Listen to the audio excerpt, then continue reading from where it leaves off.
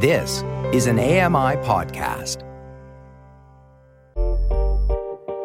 Hey, Dave Brown here. If you enjoy this podcast portion of our show, remember you can watch it live every day at 9 a.m. Eastern Time on AMI TV.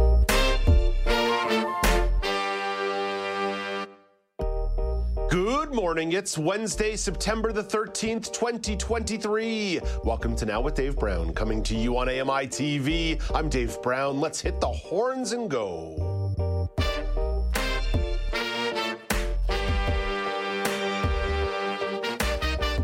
Coming up on the show today, AMI's documentary Blind Trust, A Guide Dog's Journey captures the story of CNIB's Guide Dog program. Becki Zerr tells you all about her involvement in the series. Season 3 of Mind Your Own Business is coming out in November. Host Kevin Shaw reflects on the evolution of the show. And how do you feel about Quebec's desire to ban cell phones in school classrooms? Marco Pasqua and Elizabeth Moeller will weigh in with their thoughts.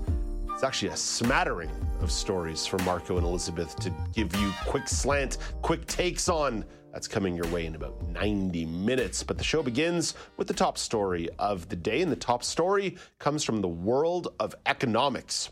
Auto worker strikes are looming in Canada and the United States. America's United Auto Workers Union is considering strikes at a small number of factories. Ed Donahue has the latest. If a contract can't be worked out with Detroit's big three automakers, sources tell the AP the union might target individual plants. Both sides are exchanging offers and negotiating, but they still appear to be far apart on wages and benefits. Ford CEO Jim Farley says the company submitted a new offer that's their most generous in 80 years of the UAW and Ford. GM President Mark Royce reports progress has been made in the past few days, saying the give and take is really happening. Royce said GM's goal is to reward employees while also investing in the future. A business professor at Wayne State University in Detroit says if there are strikes, it could target the car company's main profit centers. I'm Ed Donahue. In Canada, Unifor's contract with the Big Three covering 18,000 Canadian auto workers expires next Monday. Another piece of American economic news that will have a ripple effect in Canada for you to put on your radar. The U.S. Federal Reserve will release some key numbers today. Daria Albinger looks ahead. The Consumer Price Index, or CPI, measures how much we're paying for almost all goods and services month to month and year over year. The last few reports have shown increases in the first, decreases in the latter, and analysts expect that to be the case this time too. The Federal Reserve will pay close attention to the report and could use the information in next week's meeting as it decides whether to raise interest rates. It'll be followed Thursday by the Producer Price Index, or PPI, which measures inflation on the wholesale level. Daria Albinger, ABC News. Coming back to Canada, the province of British Columbia is building a second hospital in Surrey. The hospital project will cost almost $3 billion and is set for completion in 2029. The hospital will include 168 more beds, an emergency department with 55 spaces, and a cancer center with a 50-room oncology unit. Health Minister Adrian transform this country and ISIS in the community. And from the world of federal politics, the Liberal caucus retreat starts today in London, Ontario. Unlike the Conservative convention over the weekend, things are expected to be a bit more tumultuous. Liberal strategist Greg McEachran says MPs are taking a lot of flack from their constituents. These Liberal MPs are not voicing anything that they're not also hearing from their constituents. You know, they're not necessarily being selfish. This is not necessarily just people mad because they didn't get into cabinet. You know, they're mad because this is what their constituents are telling them. Liberal caucus chair Brenda Shanahan feels everyone in the room is ready to listen to each other's concerns. We're doing the work and it just needs to get delivered in a way that's more effective and that where Canadians are feeling the impact, obviously. It's something that is a two-way street, and that's where caucus members are so important because we hear it directly from people on the ground. Prime Minister Justin Trudeau may be a bit delayed getting to the event after he had travel troubles getting home from the G20 summit in India. At the very least, he will likely be quite jet-lagged. From news to the daily polls, at Accessible Media is where you vote on Twitter. At Accessible Media Inc. is where you vote on Facebook. On Tuesday, you were asked a question that had to do with concert cancellations and postponements after Aerosmith abruptly canceled their show in Toronto last night.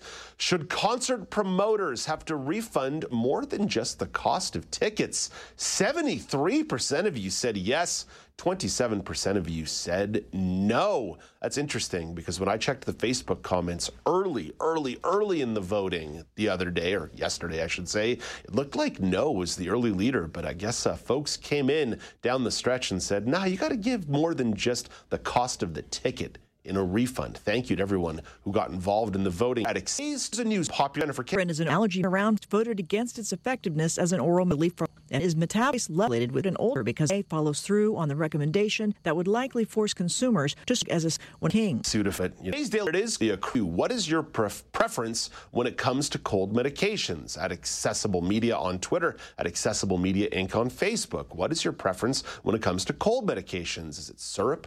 Is it pills? Is it sprays, or is it I use nothing? Elizabeth Moeller, you're filling in for Alex Smythe today in the co-host chair. I have to confess, Elizabeth, every now and then I'm tempted to say I will use nothing, but then when I'm real sick, I'm busting out that NyQuil. Oh, I know. You know, there's one answer for me, and it's syrup, and specifically Buckley's. It tastes awful, but it works. I had the worst, I didn't plan that, Dave. I had the worst laryngitis in the 10th grade and nothing would get rid of it. And then the doctor finally said, have you tried Buckley's? And my parents were like, nope. And we tried it and it really worked. So I am a Buckley's through and through girl. Yeah, for whatever reason, I do find that when you start using some of these cold medications, it might mitigate the effect of the cold, but then might stretch it out a little bit longer. But when you haven't slept for 3 or 4 days due to congestion, you're like, no, let me get this in my system. Yeah, it doesn't matter what it tastes like. I just want something to help me breathe. Yeah, exactly. Amanda Shikarchi, what about you? When you get a cold, what's your preference when it comes to a cold medication? I usually try for, like, if it gets really bad, I'll take, like, a Tylenol. But honestly, some of the best remedies for me are just constant, hot water with honey or just refilling my water bottle and keeping myself hydrated. Because I find that the more I'm hydrated, the easier it is for the cold to go away. But if I'm if I'm desperate, I'll go for a Tylenol. Yeah, Elizabeth, I saw this smile on your face there as Amanda was describing that, because there is something to be said here about, hot tea, lemon, honey, that kind of stuff too. And just good old-fashioned rest, which I can speak for myself, I don't get enough of. So sometimes it's my body's way of saying, could you just, darn it, slow down? yeah. Go take a nap. That'll help you with this cold that you got going on.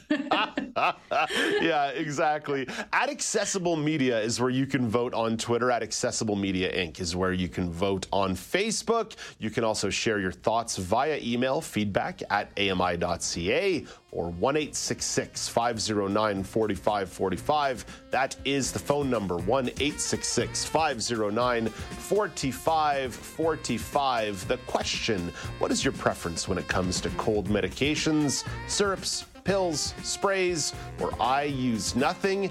And hey, don't be afraid to go off the board like Amanda did there, talking about some of the more holistic ways to take care of yourself. The hot water, the honey, the lemon, all that good stuff. Coming up after the break, AMI's documentary series, Blind Trust, A Guide Dog's Journey, captures the story of CNIB's guide dog program. Becki Zerr will tell you all about her involvement in the series. Great to talk to Becki Zerr again on the show. This is Now with Dave Brown on AMI TV.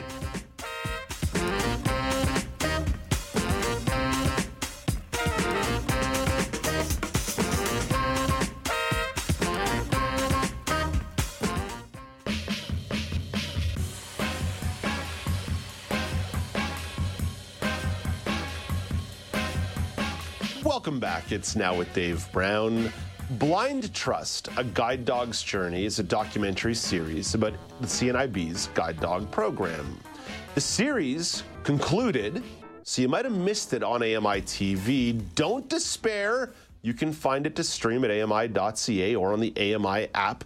One of the individuals involved in the show's production is Becki Zerr. You might remember Becki, a former community reporter on Now with Dave Brown, a podcaster on AMI Audio, and a guide dog user herself. Becki is also an entrepreneur based in Regina, Saskatchewan. Hey, good morning, Becki. Nice to chat with you once again. Welcome back to the show. Hi, Dave. Thank you so much for having me back. I am thrilled to be here. Becki, you were really candid and honest when you were a community reporter about the process that you were going through, acquiring a guide dog, going through the training. But how did you end up getting involved in this series? That's a really great question. I'm still kind of trying to figure that out in a way myself. But I think how honestly it happened, it kind of goes back to being in the right place at the right time. So I had an opportunity to host a Double Tap Canada town hall series here in Regina. And so that was my first kind of crossover, I'll call it, into AMI TV world. And so I think I did okay. And so Jim Crisco kind of remembered me. And then this project presented, and he thought I would be a good fit because of the work that I've done, and also because I am a guide dog handler myself. So I'm super grateful to have that opportunity. It was a really great experience. One of the really neat things about the series is it captured the experience of both a guide dog handler, but also the guide dog itself. Why do you think it was important to tell those dueling stories?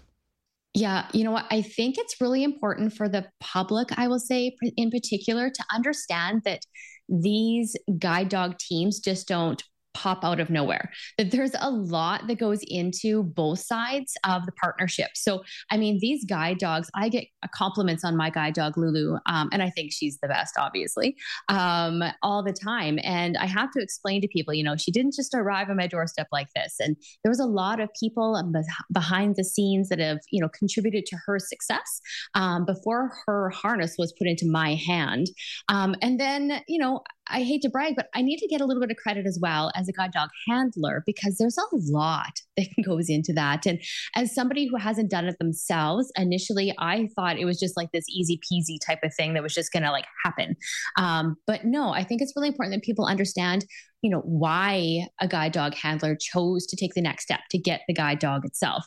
All of the different steps that goes into making that a successful team during the training process and afterwards as well, to make these teams appear seamless, which is always the goal. At times, the series was adorable and fun. At times, the series was quite vulnerable.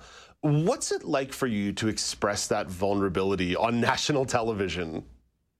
Yeah, I kind of had, I'm going to say I eased into it with the screen turned off initially with the blind reality. That's kind of where I pulled my Band-Aid off and was like, whatever. Put my own personal vulnerabilities aside in hopes of helping somebody, pave their path a little bit easier. So I think it's really important that we are honest, especially when we're doing a show like this as well. So it made me feel a little bit, when I brought my family on the screen as well, because Bennett's 13, he's a teenager. We've all been there. And I did run things by him, are you okay with this? Because potentially people in the world that he's linked with might see it as well. And it's cute because he has shared it with other people too. And it brings my husband in there as well. They see people who see us engaging in the world around us in our community, see Brad as a sort of a silent member, I'll say. But he actually, was verbalizing a bit there and really validated his part of the team as well. Beyond being such a great presence on camera in the series, you were also a writer. I will tell you from experience, I love being a writer on shows. I did a couple series like this over the years, and I liked being able, especially when the stories were personal, to put my fingertips on it from a writing perspective. What did you get out of the writing experience being a writer on the show? Yeah, I have to say that I've never explored the creative writing side of things before my interactions with AMI. So professionally, prior as a nurse, it was always a very let's write policies, let's write manuals. And it wasn't the creative fun side of things. So to engage in the world of writing in a creative way, and especially crossing over into the TV side of things, it was a hoot. It was wild. It was such a great learning experience. And I have to say that, Halter Media as an entity was amazing to work with. Adrian was super relaxed and stuff like that for me to work with and make it sort of my debut TV experience as a writer. So it was really positive. And it is a project that I'm super proud of. So I'm hoping that people are learning from it, enjoying it, and can relate as well in their own way. Validating lived experience is always really important in series like this, really reflecting on the personal journey. I mean, there's journey right in the name of the series. But what's neat about doing projects like this is there is an opportunity to learn, maybe that 10,000 foot high, 10,000 foot above perspective on these things. What did you learn about guide dog handlers and the guide dog process that maybe you didn't already know? I learned a lot. I mean, it really validated to me that we all do this for a different reason. And I think that I'm going to call them characters, but the characters in the show really were trying to depict that as well. Like, I mean, you have Danica that was on there as, being highlighted as the individual who's striding towards obtaining a guide dog of her own for school reasons, right? You have myself that's for family reasons. I mean, I have her for a million reasons, but one that we definitely highlighted was for family, for engaging in my son's world independently. And then you have other people in there for career reasons, right? So I think that it's really important that people understand that the blind community is just a snippet of society in general. And we all have our own motivators and reasons and things that drive us. And I think that that's something that was really fun to be able to show to the people as well, that, what drives one of us might not drive the other. So we are just members of society. So it was kind of cool like that too. Becki, scratch a little bit deeper. You mentioned what you hope people would take away from this. What do you want an audience to take away from watching the series? Because again, I thought it was really excellent. It ended up becoming a staple of my morning routine here at the office. While I was in the kitchen, it was on the TV, and I'd have my coffee and a little bit of water and watch a little bit of the show. And it was just so well done. I took away a lot. What do you want audiences to take away? It sounds kind of lame, but I want them to take away what they need from that series, from each episode, because we all have different levels of learning and knowledge that pre-exists, right, prior to watching Blind Trust. I personally really want people to understand that a person walking down the street utilizing a guide dog as their, I'll say, tool of choice, but adorable creature on their left-hand side predominantly, that they're just a normal person going about their normal business in their normal way. So, 10 years ago, walking down the street with a white cane or a guide dog was not my normal way. I was a sighted individual. I would just walk down the street, right? But I mean, prior to losing my sight myself, I admit I looked at a visually impaired, whatever you want to call us, low vision, blind individual in a different way, where it was like, just, leave them be. They're doing their thing, which I think is respectful, but at the same time, no, don't leave us be. Like if we've got something hanging off of us, or we're gonna, blast into something, and you know what I mean? Like, just be a human being. And I think that that's where I really want people to just level the playing field and have people understand and treat people as people. I mean, I got a call from my parents, my dad, after each episode, and it was like, oh, I thought this was really interesting. And, I really like Jack. And, it was really cute, the things that he was taking away as a parent. And then my son would have a different perspective, and he's like, oh, that was really cool, Mom. Like, and of course he loves seeing himself on there fishing. Right. So I think it's really important. And I had friends texting, you know what I mean? Like, everybody's taking away what they need in hopes of learning a little bit more and making life a little bit easier for all of us. It's so interesting you mentioned people reaching out to you after watching an episode. People like you say, your dad, right? People who've known you forever, since your literal inception. They've known you, and they watch something like this and they take something away from it. It happened to me after an episode of Jenny Bovard's podcast a couple of months ago, where I shared something about where I like to sit at a restaurant table when I'm with my friends. And I had all these people reach out to me and say, you've never said that out loud to me before. So it's so funny. Sometimes what you might think is a throwaway line or just a little thing that maybe you've never verbalized before, it just connects with people. It's so cool. Yeah, it's people that know you, like you said, they can even learn, which is so cool. And we all have a preferred way or where we want to sit at a table. We just kind of sneakily do it, I think. I know I do. Silent advocacy. Hey, Becki, on the way out of here, I want to ask you the daily poll question. I feel like with your former life as a nurse, you might have a good answer to this question. The poll's all about cold medications at Accessible Media on Twitter, at Accessible Media Inc. on Facebook. It is cold season, or certainly it's a coughing season as the fall is turning. What's your preferred method, Becki? Is it the syrups? Is it the pills, the sprays, or do you just tough it out? I am so thrilled that you asked me this. I feel like I was like mentally, channeling you and be like, ask me. I have to say, I like to tough it out. I am a huge Buckley's fan as well. I even got my kid to take it and he didn't know. I was a terrible parent, but like, here, just take this. It's cherry flavored. And he almost he was gagging and sputtering. It was hilarious. But honestly, I do, as the former nurse in me is dying to say, if you have glaucoma, please read it. You can't see it, but please check the side of the ingredient list and make sure that it is not counterintuitive for you to take if you have glaucoma, because some of those cold remedies can really mess with your glaucoma pressures, your intraocular pressures as well. So if you haven't already heard that, that is just a kind of like a boo. You need to know that and check with your ophthalmologist, check with your GP, and make sure you actually can take those without monkeying up your glaucoma pressures. Whoa, Becki Zerr dropping a science bomb on the way out of here. Becki, you're not just coming by today. You're going to be a regular part of the show moving throughout the year. So grateful to have you back. Thank you for taking some time this morning. Have a lovely day, and I'll talk to you soon. You bet. Thanks so much, Dave. Take care, guys. That's Becki Zerr. You can find Blind Trust, A Guide Dog's Journey, available to stream on the AMI TV app. There's one for Apple, there's one for Android, or you can just head right over to the website, ami.ca,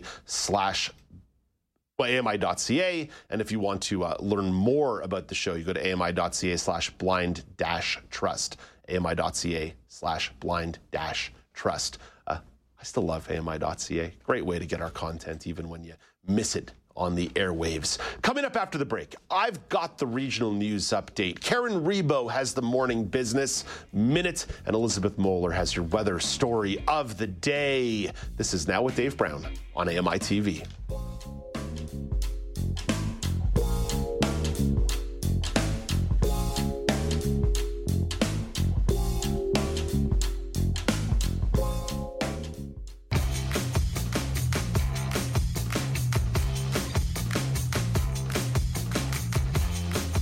Welcome back. It's Now with Dave Brown on AMI TV. I don't oftentimes describe the set where I'm sitting. There is a large plant over my left shoulder, so that'll be to the right on your screen. It got moved during the commercial break. That's all good. That's cool. But after it got moved, just as they were counting the clock in to start the segment, one of the leaves started moving rather abruptly, as if there was some sort of wildlife or animal inside. I'm telling you, if there's a scorpion or a tarantula in this plant, I am going to scream during this segment. While I prepare my vocal cords for a scream and pray that there's no tarantulas, let's get to the regional news update. Beginning in British Columbia, the Regional District of Central Okanagan says crews are busy putting out hotspots and repairing damaged infrastructure affected by the McDougall Creek wildfire. The fire is still burning near West Kelowna. Community Recovery Manager Steve Schell is advising people returning home that things will continue to be difficult. It's going to be very traumatizing, especially as those move into these evacuated areas that have gone from an order to alert over the next few days, and commend everybody that's working to support those residents and all the good work Hydro is doing to try and get those areas open up as soon as possible to get people in there safely.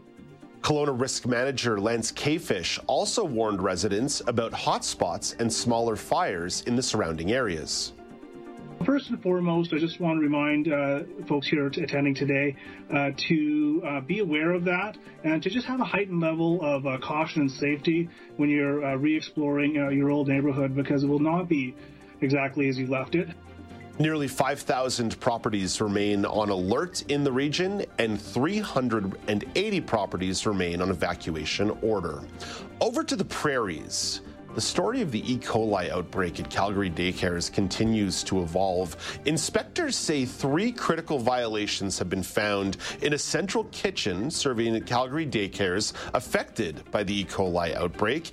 The inspection report on the kitchen shows there was improper sanitation, that's not good, food transport, that's not good, and live cockroaches at the facility. That's really not good. There have been 264 lab-confirmed cases of E. coli across 11 daycares. 25 children and 1 adult are hospitalized from the infection. Chief Medical Officer Dr. Mark Joffe says the investigation is still tracing the source of the E. coli itself. We have not found the source of the infection. We continue to work on that, and we are optimistic that by the time the investigation is complete, we will have a much better sense for exactly what happened, why it happened, and then what needs to be done to prevent it. Alberta Premier Danielle Smith wants to wait for more information before making any big policy decisions. When we find out, and I hope we do soon, when we find out precisely what food product in the kitchen was the problem, that will allow us to be able to understand what we need to do to make more regulations. But that's going to be the sort of the second step. Right now, everybody is focused on making sure those little ones get well. Alberta Health Services says 6 of the daycares will be allowed to reopen. The 5 others and the central kitchen remain closed. Over to Ontario. Not strictly a provincial story because it involves some federal politics, but it involves 2 Ontario cities. I slipped over myself there. Toronto is not the center of the universe, although having lived here for 3.5 years, I'm starting to get worn down.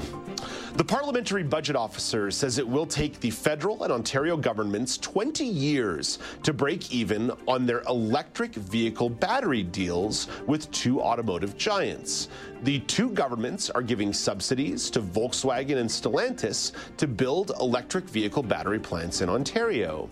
The PBO report says it will take until 2043 for government revenues generated from the production of both plants to equal the production subsidies. In March, Canada reached a deal that will see Volkswagen get up to $13.2 billion in production subsidies for EV batteries produced at a plant in St. Thomas, Ontario. Stellantis secured a $15 billion agreement for a plant in Windsor. Very tempted to bring this one to the news panel on Friday, but still undecided. Tune in at 9 a.m. Eastern Time on Friday to find out if I did.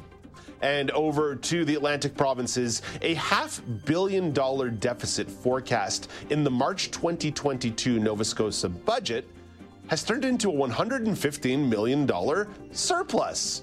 Finance Minister Alan McMaster gave an update on the provincial books for the fiscal year that ended in March 2023. McMaster says the large swing in fiscal fortune was mainly due to the province's growing population and a post-pandemic economic rebound. Government revenues ended up being $2 billion more than forecast. Coming up in 60 seconds, Elizabeth Moeller has the weather story of the day. But first, here's Canadian press reporter Karen Rebo with your Morning Business Minute. Toronto's TSX index added 40 points to close at 20,223. New York's Dow Jones average slipped 17 points, and the Nasdaq tumbled 144 points. In Tokyo this morning, the Nikkei index lost 69 points, and our dollar is trading overseas this morning, unchanged from yesterday at 73.75 cents U.S. As the big 3 automakers continue contract negotiations to avoid looming strikes by the United Auto Workers Union and Unifor in Canada, the European Union is launching an investigation into subsidies that China provides to electric vehicle makers. And U.S. Senate Majority Leader Chuck Schumer wants to see bipartisan legislation passed within the next year that both encourages the rapid development of artificial intelligence and also mitigates its biggest risks. Today, Schumer is convening a meeting of some of America's most prominent tech executives, Mark Zuckerberg, Bill Gates, and Elon Musk. From the Canadian Press Business Desk, I'm Karen Rebo. Thank you very much, Karen. That's the world of business. Let's turn to the world of weather.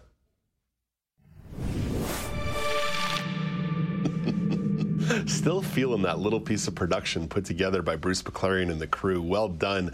Elizabeth Moeller, you are keeping close watch on Hurricane Lee. Yes, Dave, I am. So for today's weather story, I want to pick up on Mike's report from earlier in the week of Hurricane Lee. So I want to provide a bit of an update on the hurricane. The forecast cone for Lee now includes all 3 of the maritime provinces. The cone represents the area through which the storm will take a probable path. The risk of stormy weather for the Maritimes will continue to be Saturday and Sunday of this week. Hurricane Lee maintains a Category 3 storm as of Tuesday afternoon. Due to the increased amount of uncertainty that far into the forecast for the storm, it should be noted that the cone is quite wide, measuring over 700 kilometers in width.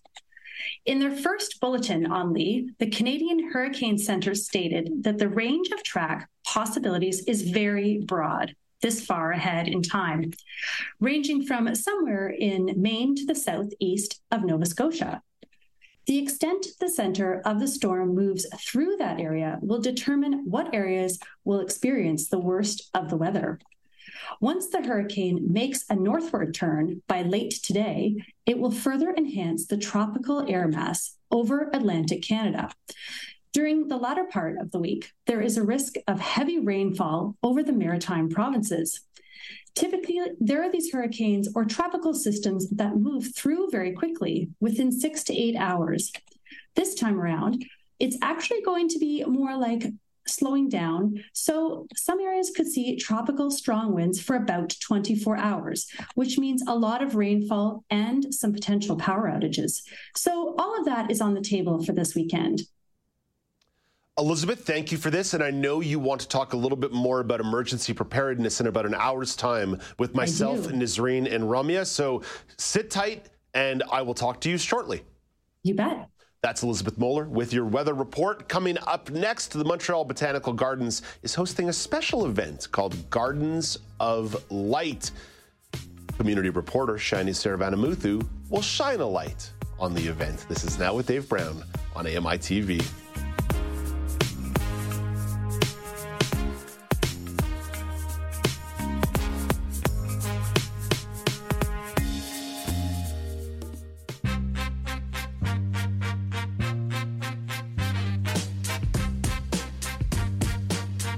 Welcome back. It's Now with Dave Brown, live on AMI TV. The Montreal Botanical Gardens is embracing the fall season with a special display. Gardens of Light is running from now until the end of October. It caught the attention of community reporter Shaini Saravanamuthu, who has more details. Hey, good morning, Shaini. Good morning. How are you? I am great, Shaini, as I tend to do in this community report because I used to live in Montreal. I'm always delighted when you bring back these elements that were part of my childhood, youth, or early adult years. I love the Montreal Botanical Gardens. Love, love, love. What do they have in store for visitors this time around? So I think this is great, especially for me. I have RP, so I struggle with night vision. So the fact that it's a lit up display and you can see in the nighttime, it's kind of great. So from September 1st to October 31st, they have something called Gardens of Light. So basically they'll be showcasing, it's like a walkthrough display of lights and visuals. And you start off in a Japanese garden, and then you end up in the First Nations garden, and then you end off with the Chinese garden. So there's lanterns and everything. It's kind of like a little escape, but you're still in Montreal, but you get to experience different cultures. I think it's a great way. I think it's a great way to kind of like ease into fall and have something to do. I know we all think like, oh, summer's done, there's not going to be much to do. I think it's a great date idea. Yeah. Especially if you're like in that area, it's a great way to walk through and just, be active, quote unquote, and kind of have like a nice way to like, go on a date, talk to your partner, walk through and I just feel like it's a low key kind of a date night, but it's kind of magical too, because once they add in the musical component and everything, it's very magical. The thing about the Botanical Gardens, now this may not be the case always, right? If you go on a Saturday afternoon, it might be a little more busy. But generally speaking, the vibe is so chill. I'm 100% on board with you. The notion of a date night at the Botanical Gardens versus, say, the Insectarium, you know, you can't compare. You can't compare. Exactly. Exactly. I just feel like it's romantic and it's nice. I used to be big on the Biodome, which is now the Espace TV. I used to love taking dates there because, you know, there's lots to talk about and lots to look at. And there was ice cream nearby if you wanted ice cream at the end. It's got renovated. It's a bit different now, but yeah. Hey, Shaini, what are the needs to know before somebody goes? What are some of the essential factoids here? So here, the prices do vary depending on the age group. It starts off at $11.75 to $22.75. I would recommend buying the tickets ahead of time online on their website. Nowadays, I just feel like that's just a lot easier. You have the mobile tickets, you're good to go, and you're just prepared ahead of time and no surprises if like there's not enough tickets for the day or something, you know? So I think that's just the best way to be prepared. And as usual, like on the website, you can find all the details that you need to in regards to if you're going to get there by public transportation, for parking and all that fun stuff. So I would say the website is the best way to go at the moment. Yeah, I would read the whole Espace pour la Vie website here, but I think that's just going to confuse people. So what I'll say is just head over to ami.ca/now after the show, ami.ca/now after the show. The link will be directly up there. It'll be a little bit easier than me reading the slashes and the dashes and trying to sort of spell out French words on air on an English show. So head over to ami.ca/now for more information on that one. Shaini, another fall tradition in this part of the country is some form of picking in the fall. Yeah. I'm partial to apple picking. Yeah. You're a little more partial to pumpkin picking. What spot do you recommend for Montrealers? So for pumpkin picking, I would suggest Ferme Marino in Laval. Just because I feel like, I know like pumpkin picking can't really go on for much long. Apple picking, you're kind of walking down all the like rows and it takes up some time. Pumpkin picking, you kind of pick a few and you're kind of done. This farm actually has a lot to do, and I feel like it's great for a lot of different ages. You have your pumpkin picking, they have a corn maze, they have activities, they have games, and they even have like different displays for photo ops, which is kind of great for all ages and even older people who are social media experts. So I think it's great for that. They have a farmer's market. So basically it's an artisanal market. So all local businesses selling their stuff at the farm. Yeah. They have an ice cream shop there. So that's always a nice way to like, you know, get some ice cream, stroll down the maze and see if you make it out with your ice cream or if it's melted. So it's a great way to, you know, kind of get started on the fall activities. I personally love pumpkin picking because I love baking with pumpkin spice pies, all those fun stuff. So that's why I kind of change it up once in a while because get tired of too much apples after a while. So that's why I like starting off with pumpkin picking, and it's still nice outside, so you can actually enjoy the activities right now opposed to like maybe later in October where it gets colder. So I suggest doing it in the month of September. Shaini, what advice do you have in regards to accessibility around the farm? Definitely just I know it can be tricky because pumpkins can be lying around anywhere and everywhere. So just maybe keeping your heads at the floor, maybe, because I've learned from experience. I've tripped over a few. So that's the only thing because the pumpkins are much bigger than apples. So just to make sure we don't get ourselves hurt in the process of having some fun, I usually just keep my eyes on the floor and make sure my path is clear, or my partner is usually ahead of me to make sure I don't bump into anything.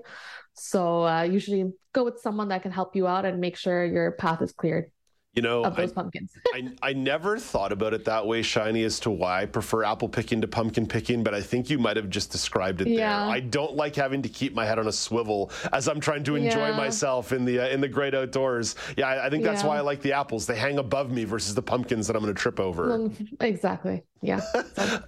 Shaini, you mentioned the baking component of this. Yeah. You are a top tier baker. In fact, a lot of your Instagram is filled with some of your great projects. You even did it professionally for a little bit. what does pumpkin go well in? I mean, I'm a basic bro over here. I just will eat pumpkin pie right out of the tray with my bare hands, like a monster. But what else can pumpkin be used for? I love making pumpkin scones, like pumpkin spice scones. So you add some cardamom, some cinnamon within your pumpkin puree. You add it into your scone mixture, and it's actually very great with a little bit of butter. It's great. It's very like a bit of a heartier scone, but it's delicious. You can add them in muffins with some nuts and some, pumpkin seeds on top. Just little different ways of putting them into your baked goods to kind of have your quote unquote veggie intake. But yeah, so I just like the earthiness of pumpkin added into a baked good. So that's why I'm excited about it. It's pumpkin spice season, so that's why. Yeah, the pumpkin spice lattes are flowing. There's no doubt about that one. That chill is in the air today in Toronto. I don't know about Montreal, but that chill is in the air today in terms of there's a lot of rain today. Yeah.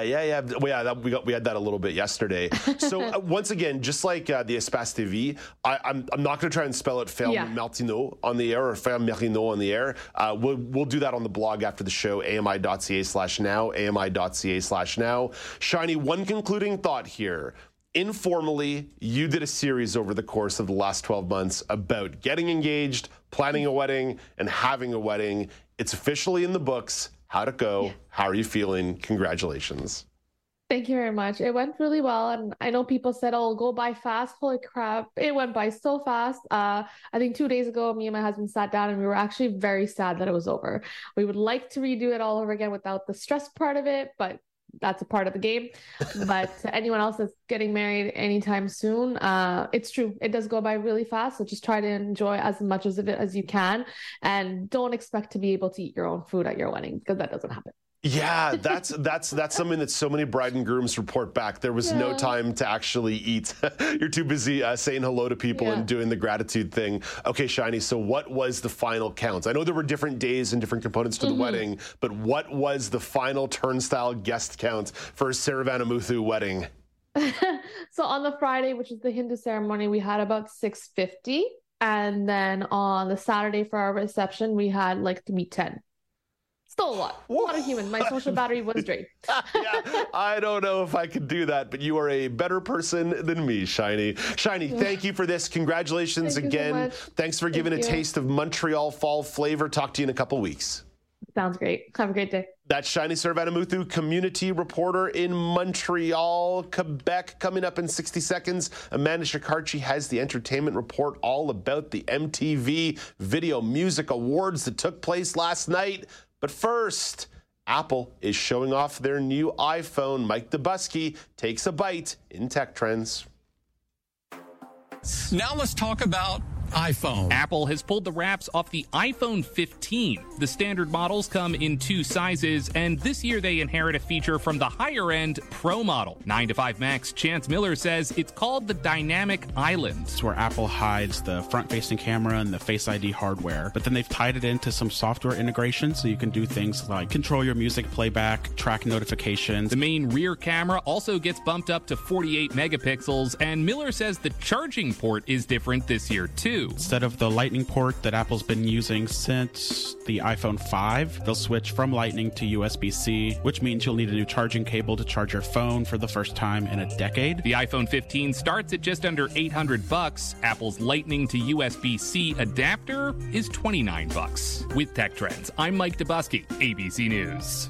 Thank you very much, Mike. Just FYI for you, the prices Mike gave you there were in American dollars and not Canadian dollars. Mike is based down there in the US of A. I'll tell you this, I'll pull back the curtain for you just a smidge.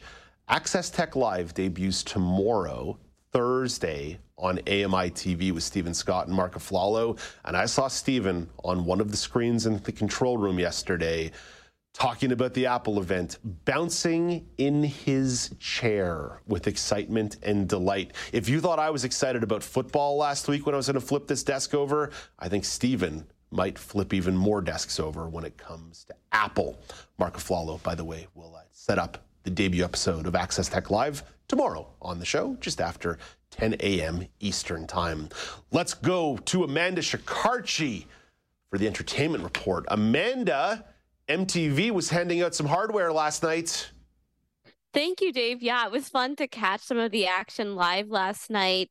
MTV Video Music Awards hit the airwaves, and the crowd went wild for Olivia Rodrigo's performance of Vampire and Get Him Back. Demi Lovato rocked her performance of Heart Attack, Sorry Not Sorry, and Cool for the Summer. Shakira's performance was nostalgic. She performed a compilation of her greatest hits, including Whenever, Wherever, and Hips Don't Lie. So She good. also, So good. I caught that performance this morning. So good. Oh, so iconic. Yes. But what was also iconic is that she won the Vanguard Award. Here's a clip of Shakira showing love to her family. I want to thank my parents. I want to thank my kids, Milan and Sasha, who are here. Thank you so much for cheering me up and for making me feel that mama can do it all. Taylor Swift also made history as she won multiple awards, including Song of the Year, Artist of the Year, and Album of the Year. She reflects on what a journey her career has been so far. I cannot believe that it was a year ago at the VMAs that I announced the Midnight's album. And all I have to say tonight is thank you. I'm blown away. Thank you so much to the fans. I love you so much. Other award winners included Nicki Minaj, SZA, and first-time winner Ice Spice. So, Dave, I find it interesting that fans get to determine all the winners. What do you think about that? You know, I think there's real merit and a space for that inside award shows. That to a certain degree, so long as you don't claim that it's artistic merit that is the awards being handed out for, it makes sense to me. Let fans give love to the artists they enjoy and the music they enjoy. It just seems fitting to me. And there's plenty of places where there's a little bit more curation, right? You have things like the Grammys in the United States. You have things like the Polaris Music Prize in Canada that talk a lot about artistic merit as one of the driving forces. Amanda, I think it's great to give some power to the fans. You know, a little bit of democracy. I think it's wonderful as well, especially because, you know, if you think of consumer culture, we are the ones that are consuming this music, and it's exciting for the fans to really get to show their fandom by voting for their favorites and getting to see how everything kind of unfolds the night of the award show. Yeah, and listen, and that I think is emblematic of Taylor Swift getting those wins last, right? 9 awards on 11 nominations. But let's be clear, this has been the year of Taylor Swift. If you think about the concert sales and the way people are responding to the live shows, my gosh, she deserves that love, Amanda. She's doing good work. And her fans, and I mean, listen, you heard the way her fans screamed when she mentioned the album. Actually, you know what, Parker, I don't know if we can play that again. I just think there's something about the way you hear that pitch when she gives her fans some love and talks about the album. Parker, can you roll that for me one time? I want to hear it one more time. I cannot believe that it was a year ago at the VMAs that I announced the Midnight's album. Yeah, you can bring it down there, but Amanda, like, you just hear the people in the crowd going bonkers. Even just naming the album, it seems so fitting that she gets the love last night on the awards. I totally agree. Like, she really has talent, and all her creative decisions over the year are very inspiring to watch. And I've learned a lot from her, you know, as an aspiring musician myself, just about, you know, from how can we write, you know, lyrics that are poetic but also mean something. Yeah. How can we put on a show that can bring millions of people to the stadium? So, Amanda, I only got a chance to watch the Shakira performance this morning. That's like deep nostalgia for me. I loved Shakira's work in the early and mid-aughts. Like, just phenomenal, catchy music. Amazing, amazing. What about you, though? You actually watched the show. What were your favorite moments? I thought Demi Lovato really killed it. I thought it was cool to hear all those older songs kind of reimagined or re-envisioned as rock versions. I thought that was really fun because it kind of teases to the album that she'll be releasing with the reimagined versions of her greatest hits. So I thought that was really cool. And I could tell that Doja Cat was having a blast on stage. You just really heard that passion coming out of her every verse that she rapped. I was like, okay, this girl is having fun here. Yeah. Amanda, I've really got to say, it seems like there was a lot of fun being had last night with the show. The Shakira was great, as you mentioned. The Demi Lovato, what a tremendous singing voice. I don't think people understand, because they think of Demi as a Disney princess, right? They think of Demi as part of that system, just like any of the others. Demi's singing voice is just a different level, a different degree. Technically brilliant singer.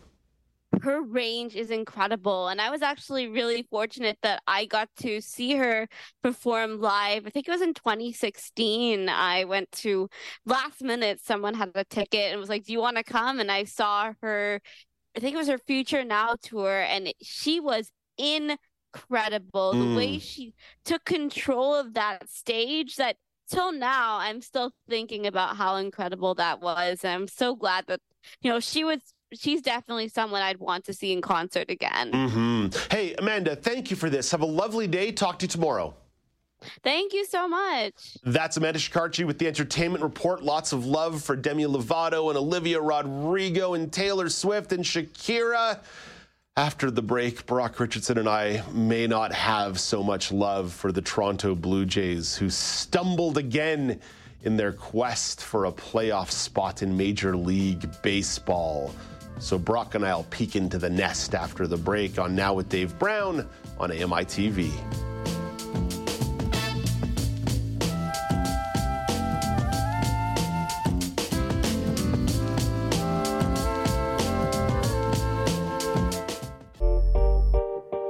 Hey, Dave Brown here. If you enjoy this podcast portion of our show, remember you can watch it live every day at 9 a.m. Eastern Time on AMI TV.